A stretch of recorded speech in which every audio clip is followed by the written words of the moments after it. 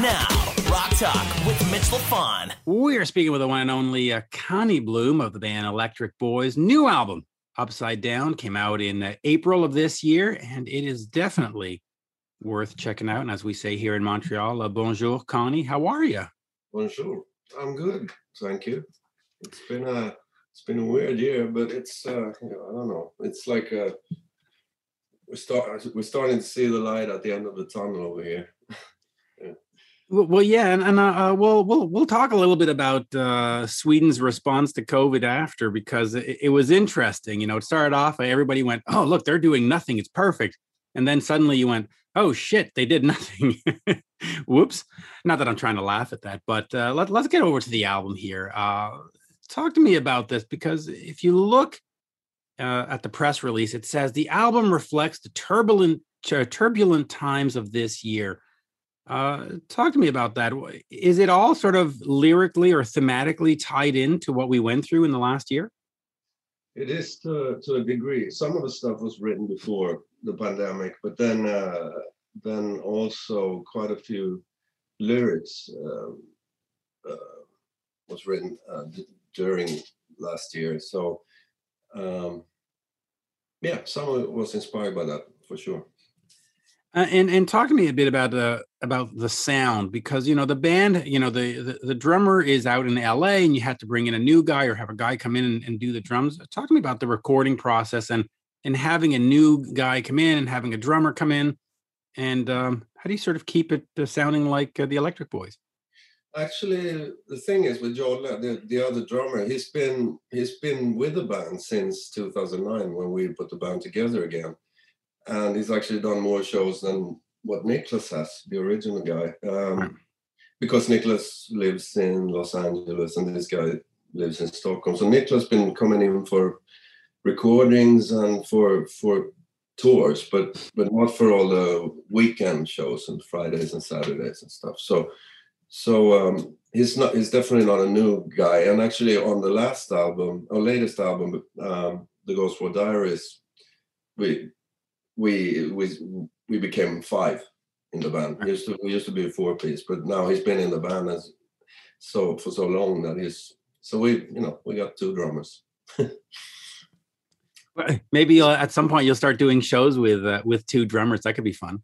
Yeah, we did that last time we played at Sweden Rock. They were both playing on a couple of tracks at the same time, which was kind of cool. So when you go in and make a new album like this, do you look back at the songs that you've had success with, like Hips and Lips, or do you sort of say, no, you know what, we're moving forward, we're going to keep this music going? Always forward. It's I don't think we ever. Maybe with the first album there was more of a thought behind, like okay, let's do. If we came up with a few songs that we felt like you said, Lips and Hips and stuff like that had something that we felt was a little bit different at the time. So, but nowadays it's more like, I write a lot of songs and some of the other guys as well. And then when we have enough, like maybe 20 songs or whatever, we go through them and decide if we think we have an album there, if we need more songs, and we just choose the best songs basically. So that is what ends up being the new album. And I find that for me, when we reformed the band, we did And Them Boys Done Swang, then it was really important for me at least, to sound like what we used to sound like, because a lot of bands reform and then fans get disappointed because, there's only 2 guys left and they don't even sound like that band or whatever. So it felt important at that time, but not anymore. Not anymore. It's so long ago. It's like almost like it's a different person that wrote those songs. And I'll say I think Twang'em Kerrang'em is one of the best songs on this album, or one of the best songs you've ever written. I just love that song. I think it's great little ditty. Talk to me about the writing process in terms of what comes first for you. Do you get the music down and the melody down and then say, okay, I'm going to do some lyrics, or do you have some lyrics that come to you and you say, wow, I got to fit this into a song? How does it all sort of come together? What's the process for the band? It varies all the time. So sometimes the lyrics start, sometimes it's just a title, sometimes it's a riff, it's a melody that kicks it off. So there's no rules for it, so to speak. Oh, and the interesting thing is that the best songs are always really easy to write. It's almost like it sounds like a cliche, and I don't want to sound like I'm some kind of songwriting genius here, but I mean it's like it is a bit like what Keith Richards always said, that you just gotta keep the antenna up, and then there's a lot of melodies up there, and sometimes they come down to you. You know, it is a bit like that. Pretty much all the songs that ended up being singles, and the songs that people are still singing along to at the shows and stuff, was really easy to write. Is it something that you do alone, or is it a collaborative effort with the band? Do you present these songs and say, okay, we're going to record them, or does the band get together and say, okay, let's get 10 songs written? It's usually me writing and then making demos at home with drum machine and all that, and then and sometimes, yeah, like on the latest album, Andy, the bass player, came up with 2 song ideas, and Joel, the drummer, came up with 1. So, and I'm sure Martin, the new guitar player, he's got lots of ideas and stuff, and does his own solo stuff as well. So there'll be more of that in the future, I think. Yeah, I'm looking forward to it. Talk to me about what the last year has meant to you as a performer, and not being able to go out and play as many shows as you would like. Is that something where you reevaluate your career and you say, hey, maybe it is time to go get a job over at the whatever Tesco or IKEA or whatever you have over in Sweden? Or do you sort of say, you know what, this is a time to refocus? Yeah, definitely not give up. It was the opposite. We felt that okay, we can't go do any shows. We better make a new album then. So we just started writing like crazy, and we started rehearsing and did the album, and then eventually we also did a concert, recorded a concert film recently. So we've stayed more focused and more. Working more than in a very long time, actually. In 1990, of course, we talked about Lips and Hips. It has a modicum of success in the U.S. It gets you up into the Billboard Hot 100, even top 20 in the U.S. Mainstream rock charts. Talk to me about the plan when you start getting a little bit of success in the States. How does the record company react, and how does the band react? Do you sort of say, all right, we got to get over there right now and start playing shows? What was going on at that time when this song started having success? Well, when we recorded the album over here in Sweden, there was no bands sounding like that. Most bands were singing in Swedish to begin with. Right. And very poppy stuff, almost, So we actually thought that this ain't gonna work over here, so we gotta get over to the States, because it seemed like at that time that's where everybody was working from. And then when we recorded Lips and Hips, and the publisher sent that away to their people in Los Angeles, I think it was, and of course the fax in those days, so the faxes started coming in, and this is a hit, we gotta work this, blah blah blah, and so everything took off really fast because of that song.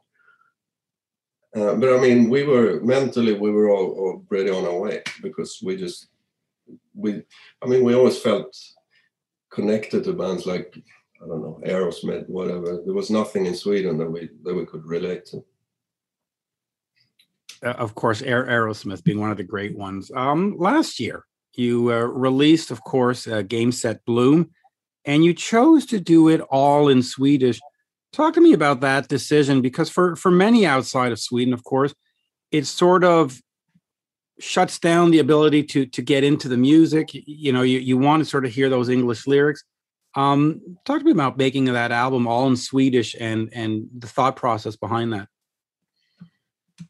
Yeah, I did. I mean, I did one album before that called Fullt Upp, and the thing was, I mean, from my own point of view, just changing everything totally at that time, and just by singing in Swedish and writing lyrics in Swedish was a totally new thing for me, obviously. So, and I just felt I had to do it, you know, just to try something else. The other option would be to stop playing saxophone or something, which is not an option. So I mean, that's where it started, and then it seemed like people really dug it over here, and they started talking about how great the lyrics was, and compared me to a lot of other great lyricists and stuff. So, and to me, it's, I don't know, it was a challenge, and it still is.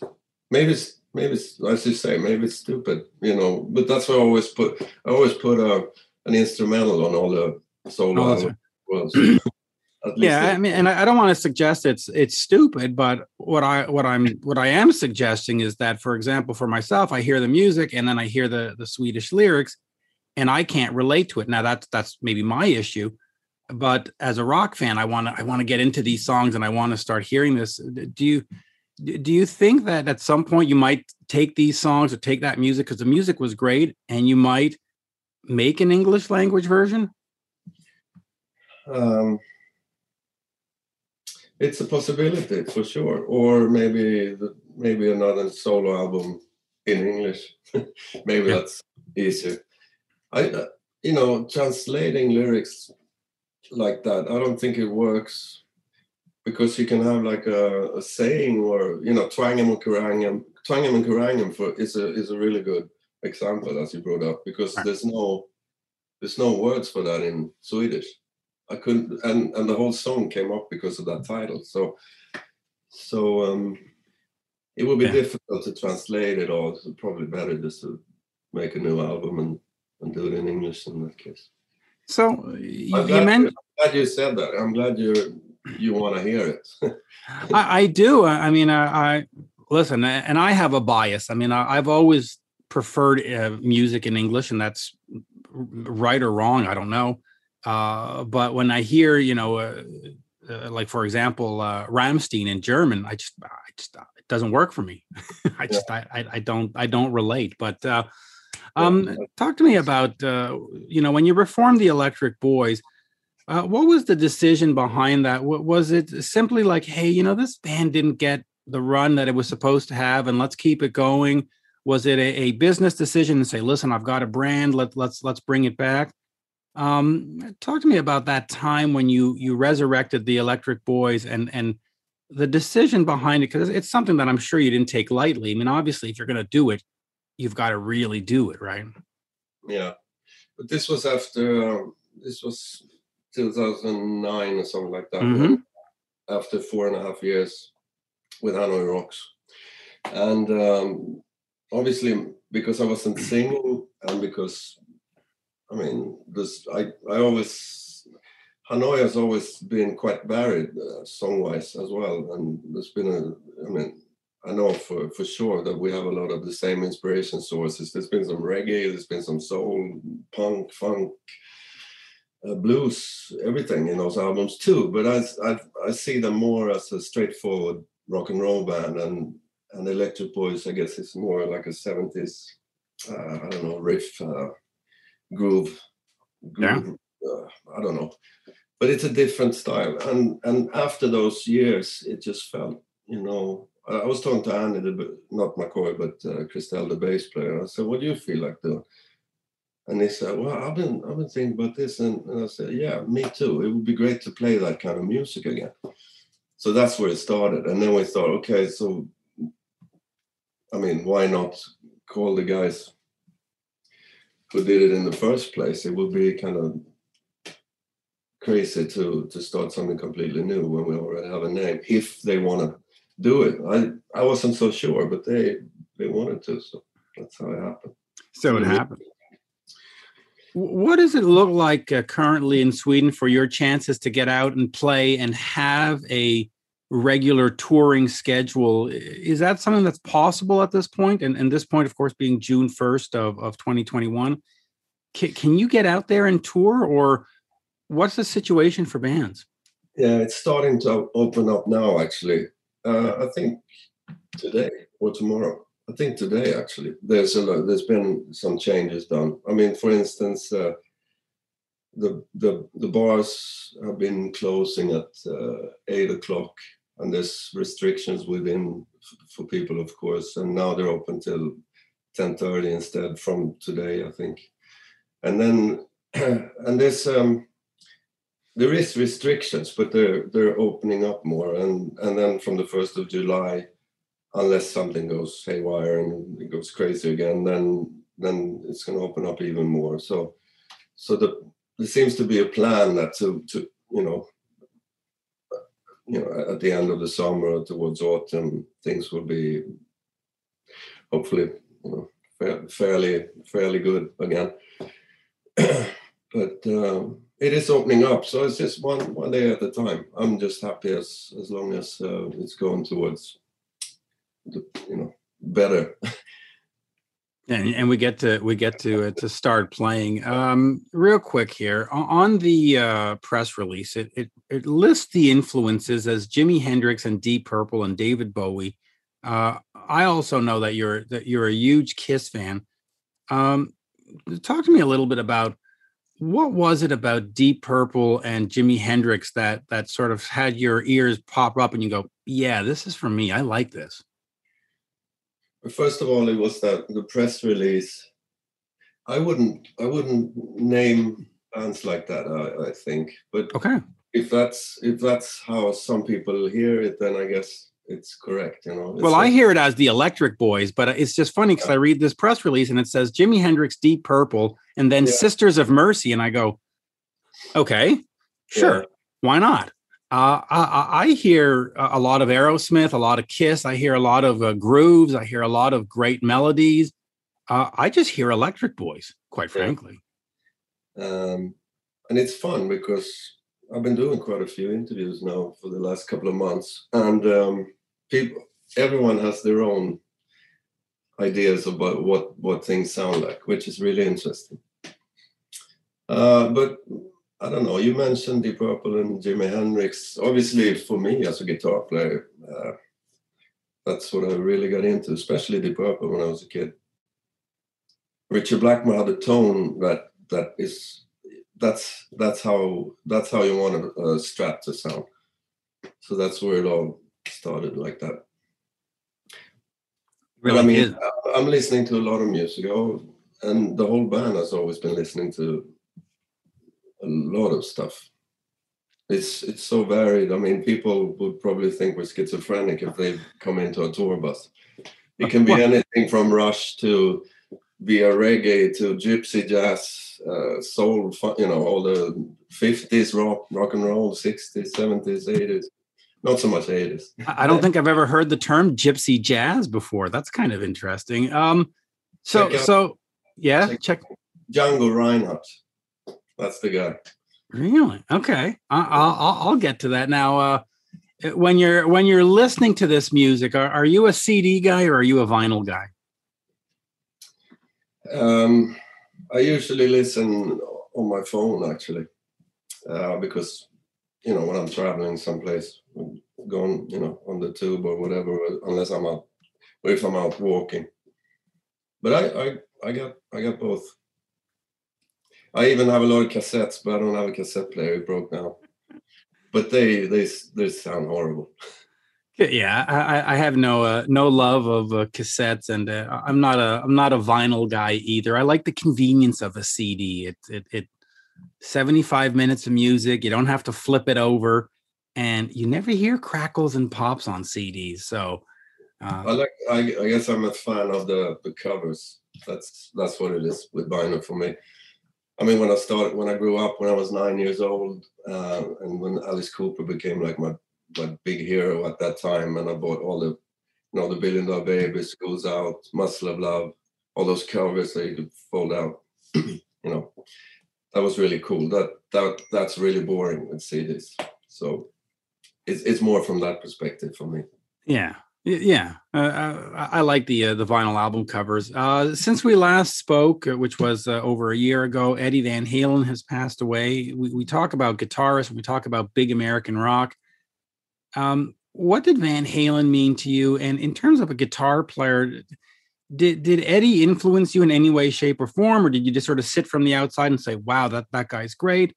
Just quickly talk to me about Van Halen and Eddie. Yeah. Well, I consider him being obviously one of the greatest and the most inspirational guys. Probably the biggest in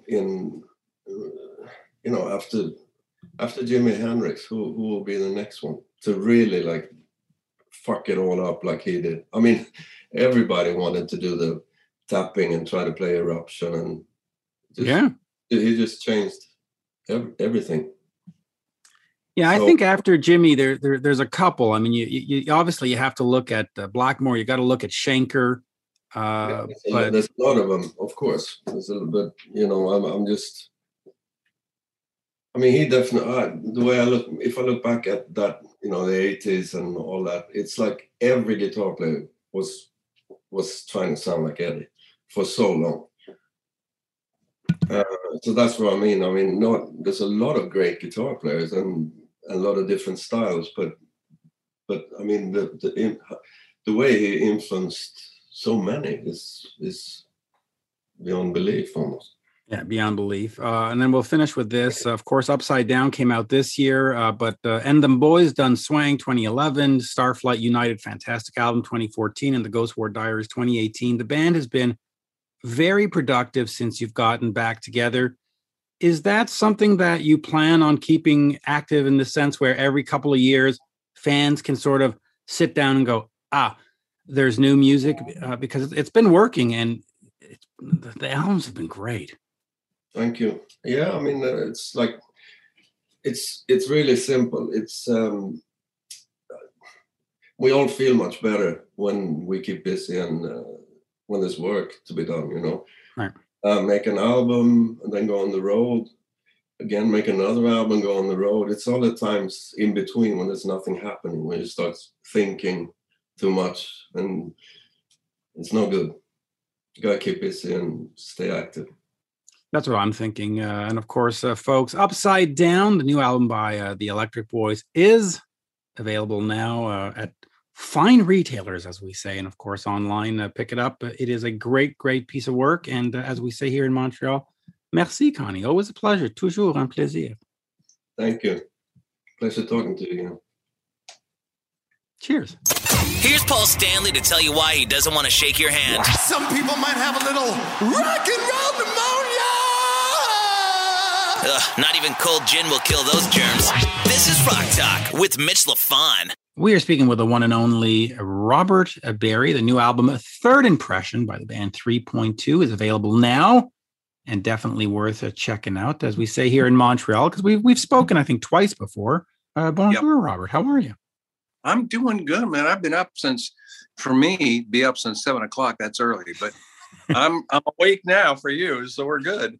I know. And, 7 o'clock on Sunday of all days coming up this week, I have to do a radio hit at 7 a.m. live to Toronto. And it's just like, really? 7? You feel like you're going to be alone? It's like, why do I have to, why a Sunday? Anyway, Third Impression. Fantastic new album, but I would imagine somewhat bittersweet because you got this new music and you're thrilled to talk about it, and let's go. But at the same time, Keith Emerson. So before we get to talking about Keith, let's talk about the album a bit. Let's talk about it coming together, and then let's take that appropriate moment to remember Keith and his contributions. I tell you, the rules have changed. It was just the last time we talked, a couple of years ago, was the album I was working on with Keith when we lost him right in the middle of it. And I didn't know how that would be received. Well, it was received with open arms. Lots of people thanking me for following through with it, because I didn't really at first want to do it. It was I think this one's bittersweet. That one's very tough emotionally. But I got a call from the record company, and they said, this is Frontiers in Italy. We have Journey, Foreigner, we have Asia. We have everybody on our label. We can't tell you what they sold, but you did really well with your album. You need to do a follow-up. I said, I don't want to do a follow-up. Keith's not here, and I don't feel real right about doing it without him. And they said, don't you have anything left? I said, well, I have one song, and it's 9 minutes long. It's a great piece of music as far as I remember, but I just sort of left it behind because it was too long. They said, well, do it. I said, well, I have to write 7 more songs. I tell you what, since you really this is encouraging. If I could write 7 songs that Keith would have liked to work on, that I'm proud of, and fit those parameters we talked about last time with the rules of change, I'll consider it. But I'll get it all done, and then I'll play it for the manager and for you guys, and you tell me, because I said, this isn't in my plan. So I write it, I record it. It came out, I hate to use the word easy, but it flowed out of me. And for the first time, I mean, on the last album, they said, well, gee, it sounds like Emerson's playing some of those parts that were recorded after he was gone. I said, well, I'm capable of playing keyboards, and that's why I play. But this time, I was responsible for writing those parts too, and without any influence. And it was interesting. It just was part of my DNA. So this is much like the last 3.2 album, much like the song I wrote before 3 started in 1988 and had the hit we're talking about. I wrote that song in 86 with Steve Howe for GTR, and it had that Emerson DNA already in it. So it's just been more a part of my journey, I guess, than I realized. Started as a keyboard player, wound up playing a lot more keyboards than I planned to, but that's kind of how it came about. And it seems like people feel the same way. They're glad to hear that last Emerson tune that he and I wrote together. And they are appreciating, if you've heard it, I leaned half of it more toward guitar stuff, because what I do next definitely will not be 3. This is the last album. There's 3 in the 3 series, and there won't be any more. So I wanted to, what will I do next? How do I chase away the fans that could care less about my guitar stuff and just want the Emerson stuff? How do I empower and encourage the fans that like what I do? And I haven't chased away anybody, at least not publicly, that I've seen. Well, let me ask you about that, because, one of the most difficult things for a musician to set up is a brand. I mean, bands are easy. You get 4 guys in a bar and you're a band, but brands are difficult. And 3 is a brand, and people know what it is, and they know what to expect. If I plunk down my $20 for a CD, yes, because I'm still old and I plunk down $20 for CDs. Yeah, right. I know what I'm getting. How do you just walk away from that? And I mean, is it out of respect for Keith that you just say, no, if he's not here, I can't do this? Because a brand is important to have. Yeah, that's exactly it. Without the 1 9-minute song, that's a third of an album. I mean, it's more than a third of an album. It's quite a big piece, and it's the best of what Emerson and I did together. It really is a great piece of music, and his contribution to it is outstanding. I just can't do it. It's not right for me to do it. I don't want to do it. This was the best time of my life musically, working with the best players you could ever hope to work with. And I don't want to be, I love Steve Howe. I worked with him. He's a fantastic guy, but I don't want to be reinserting a bunch of guys, and I'm the only one left that cares about the 3 thing. And, it's like a tribute band. That it just needs to be a part of my history, and I need to move on to what I would do. I have my band Alliance with Gary Peel from the band Boston, and it's a straight rock band. So people do expect me to do progressive and hard rock at the same time. So I'm just putting that progressive thing a little less keyboard worthy and a little more guitar.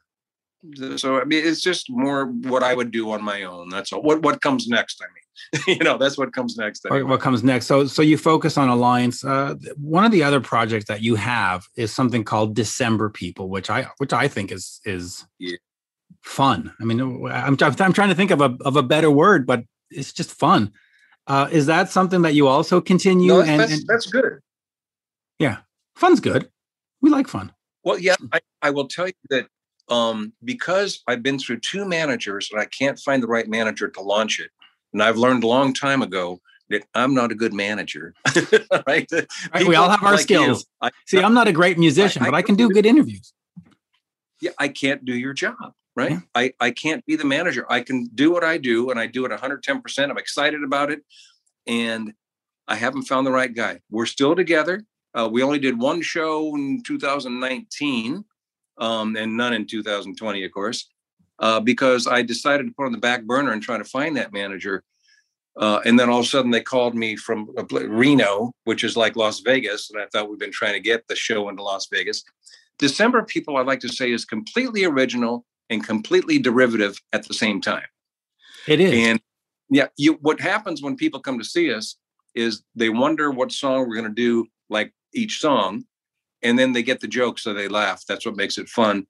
But if you know Santa Claus is coming to town, so when you were little, you better watch out, when we start ZZ Top, you better watch out, ha, ha, ha. You know what's happening, and you're laughing already. So that's what's so cool about it is Trans-Siberian is great, but you can't sing anything afterwards except for dang, da, da, dang, dang, da, da, da, Yeah.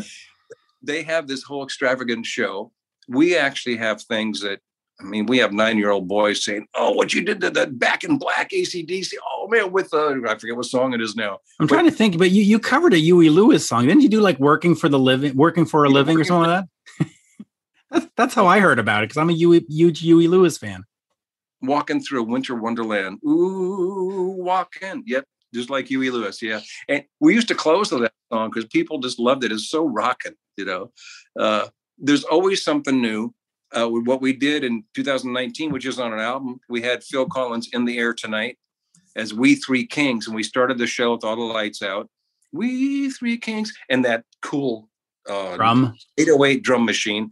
And then when that drum roll hit and we had the sound of Phil recorded, so our drummer had it when he hit the drums, it sounded just like Phil. And the lights came on and people are,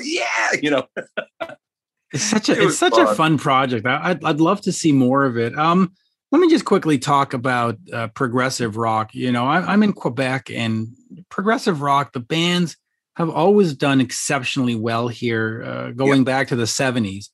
Yeah. But somewhere through, I guess, the 80s and 90s, progressive rock became more of a 70s thing. Where are we in terms of the genre? Because you're still here. You're still doing your thing. Yes is still doing its thing. Dream Theater is still doing its thing. Because we always say, well, rock is dead, but I don't think it is. Is progressive rock still a good business to be in? In a bigger business model for that, there's so many people in the world, and there's such access to music now online, which has hurt you. It's hurt you. It's hurt me in a big way. But the fan base is huge, and the niche market is the thing. Yeah. So progressive rock, folk music, hillbilly twang, or whatever you want to, doesn't have to be the mainstream hip hop or rap, or, maybe country is the 80s rock of the day, and they got some great songs and musicians in country. So it's a big format, but there's bluegrass that's a niche market, and there's a huge market. Progressive rock is one of those niche markets. A lot of the young guys now are getting into it more, maybe because of bands like Tool that had interesting stuff going on, and of course Rush, until a member died, was always putting out good music. I just think us Canadians always do good work. Luckily, yeah, well, that's true. And you guys support your artists on your radio station. A certain percentage has to be Canadian artists, right? Yeah. CanCon rules, Canadian content. They're CanCon, but we call them Canadian content rules. Yeah, it's it's strange that you mentioned that, because I've when I was a kid and a teenager, and I would watch Much Music, and I would see all these Canadian bands, and I'm going, wow, they're not playing Rat, they're not playing Dokken, they're not playing Motley Crue, so they could show us, Honeymoon Suite and Gowan. I was like, ugh, what a bunch of nonsense. But now, as I'm older, I kind of look back at it fondly and go, you know what? I never would have discovered the brilliance of Honeymoon Suite or of Gowan or of Helix or of all these other, Bryan Adams. So it sort of cuts both ways. Do you think that's something that should be implemented in the US? I mean, obviously American music is just overpowers the sort of entire globe. It's probably not necessary. No, it's all over the map too. Yeah. American music is all over the map. We do everything here like you guys do there. We're not that far apart. I can almost shake your mirror. Yeah. But the powers that it be are pushing the hip hop and rap because that's what the demographic that buys music, I guess, mostly. I have a hard time with that because especially when I'm out touring, the amount of people that want to buy a CD, and if I run out of them, they're not happy. It's hard to explain, why the U.S. doesn't support a whole lot of different things that are good for us. I don't want to get political, but come on. I think we have a pipeline in Canada that got shut down that's really hurting a lot of people because it got shut down, right? I mean, there's all kinds of weird. Yeah, well, the pipeline particularly is hurting Alberta, and it was a presidential decision to shut it down. But let's stick to the music because my fans always rag on me if we ever talk about socialized medicine or we talk about anything, they start getting on me. So let's not go there. Got that. In terms of you and Frontiers, have they signed you to do other music or other albums? Is there more Robert coming, or are we sort of in a strange transition period? Only because you're Canadian. Yes. I will tell you that I am already working on something that involves a Canadian. That's all I can say about it because it is really developing. Is it Aldo Nova? No, but I don't even want to go too far because this guy is one of my favorites all time. I'm so excited to work with him. And then there's a guy from England who is the part of the three-piece, and it's going to be really, to me, it's as important in my life as Three was working with Keith and Carl. So I'm excited about it. I might even get up there and be able to shake your hand in person. You never know. We're going to do most of the recording in my studio here in California, but so there is already the plans on. The 3.2 band is booked April, have our first show. So I'm looking for other things. I'd love to get to Canada again, but I don't have a promoter there. The guy that did us in 2019, oh boy, that was rough. The manager I had was twice as rough. So he set up things very poorly there. And I was so excited, especially when Three toured through Canada. It was fantastic. Great venues, people. I was expecting the promoter there to do the right job, and then he didn't. The manager I had was he couldn't have been worse. I did 27 cities.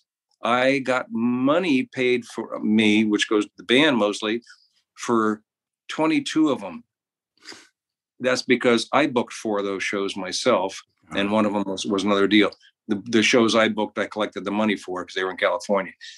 It was a really bad experience management-wise. Now I have a fantastic manager, English guy. We don't need to talk about him that much more, but he's good. Yeah, because when you came to Montreal, it was supposed to be the Piranha Club, and I don't even remember if the show went off or not. But anyway, video stopped here. Okay. Oh, that's our timing. Oh, has the video stopped?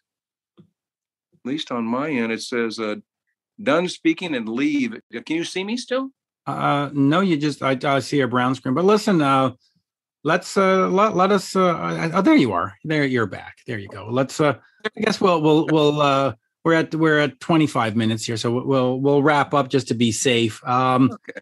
Third Impression by 3.2 is available now, and of course, Robert will be on tour later this year. Thankfully, that we can actually have shows again. It's nice to see. I actually watched a hockey game that had 14,000 people in it last night. And I was like, yeah, there is a big difference between crowd and no crowd, isn't there?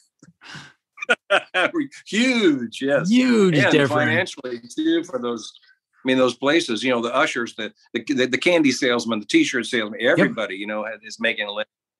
I will tell you that I have 200 vinyls coming on Third Impression. I got the rights to do it myself. All I'm pressing is 200. I did more if the rules had changed.